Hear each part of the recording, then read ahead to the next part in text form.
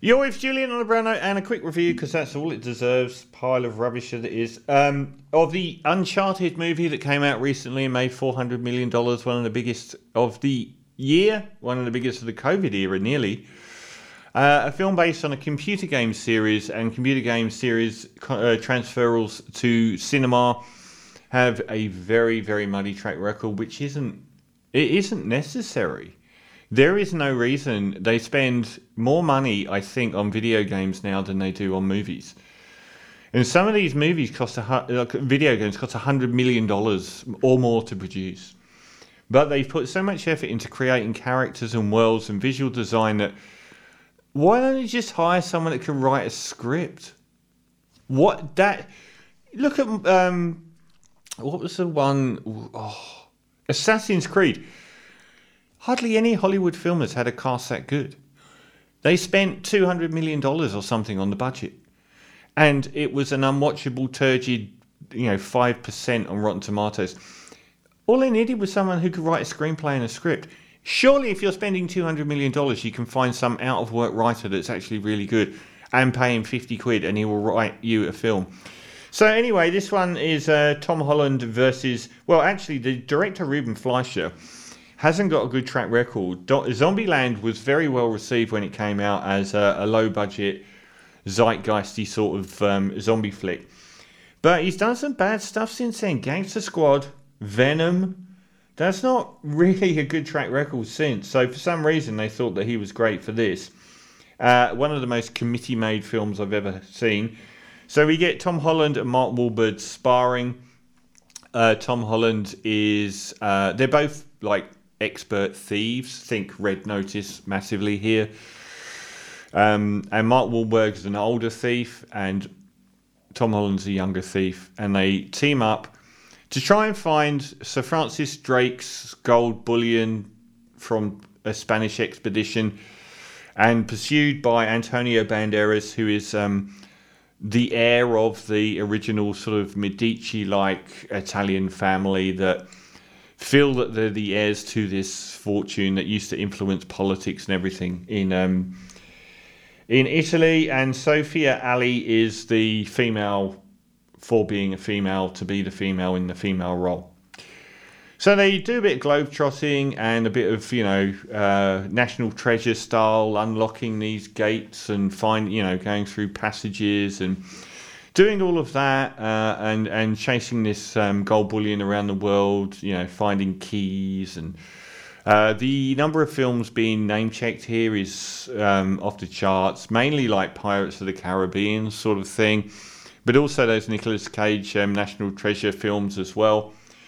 Now, it's all very amiable and quite, live shot, very colourful, and often, apart from in the sewers when they're chasing around in Italy, but overall pretty pleasant to look at. But there are so many ways this film is dire, and front and centre is the writing. The writing of the story and the screenplay and the characters cannot have been slighter in the acclaimed video game series. They just don't write any character here. And so, the other thing is the script is so bad. They don't have any banter. Mark Wahlberg has proven himself more than capable of being a bantery sort of actor. Tom Holland opposite Robert Downey Jr. Mark Wahlberg opposite half a dozen different people, from Will Ferrell to the Scorsese film Departed. They both can do banter. I have often besmirched Tom Holland a lot, but his charm here is one of the only things sort of noticeable. They don't have any banter. They just look like they're giving barbs to each other, but there aren't any lines there. Sophia Ali doesn't do anything wrong, but no character is written here. The Tati Gabrielle character is just a placeholder, a bookmark. And there's no motivation to anything that happens. The only motivational aspect of the story is the Antonio Banderas character having this family lineage that goes back to Sir Francis Drake, having this huge influence on politics and world events, a Rothschildy sort of thing. So they just kill him. He dies. And that is the only thing that was interesting in the film, was that sort of motivation, because the two leads don't have any, the female lead doesn't have any, and you just took out the only sort of interesting motivation in the whole film, leaving us with the villains led by Tati Gabrielle, who are so just no marks. They're like NPCs in a computer game. It's not without merit, it's not egregious, but I honestly don't understand how this film has got better reviews than something like Red Notice, which had so much more engaging characters and scenes and felt a whole lot more written and put together than this. This is actually less substantial than watching a video game, but I didn't hate it. There were elements of it I found reasonable, if instantly forgettable.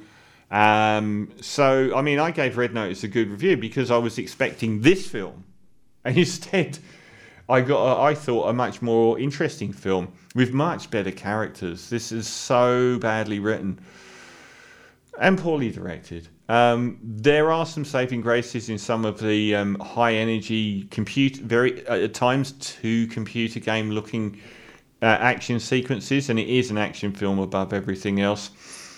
I almost want to give it a pass purely because the final denouement features something like, if you're going to go hard or go home, the final denouement features two absolutely enormous helicopters as big as like jumbo jets, picking up both these Spanish galleons full of apparently $5 billion worth of gold. I'm not sure on what their takeoff weight is. I would suggest it's probably unfeasible.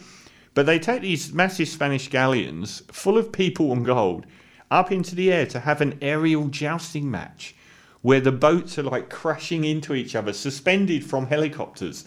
And, like a battle at sea where they're jumping over the parapets. And I don't know what parapet is. I've always used that word, but I actually have no idea. So that whole sort of end sequence, I was like, okay, but you did have jousting in the sky with Spanish galleons, which is pretty cool. I actually did like that. It's almost worth coming to the table for.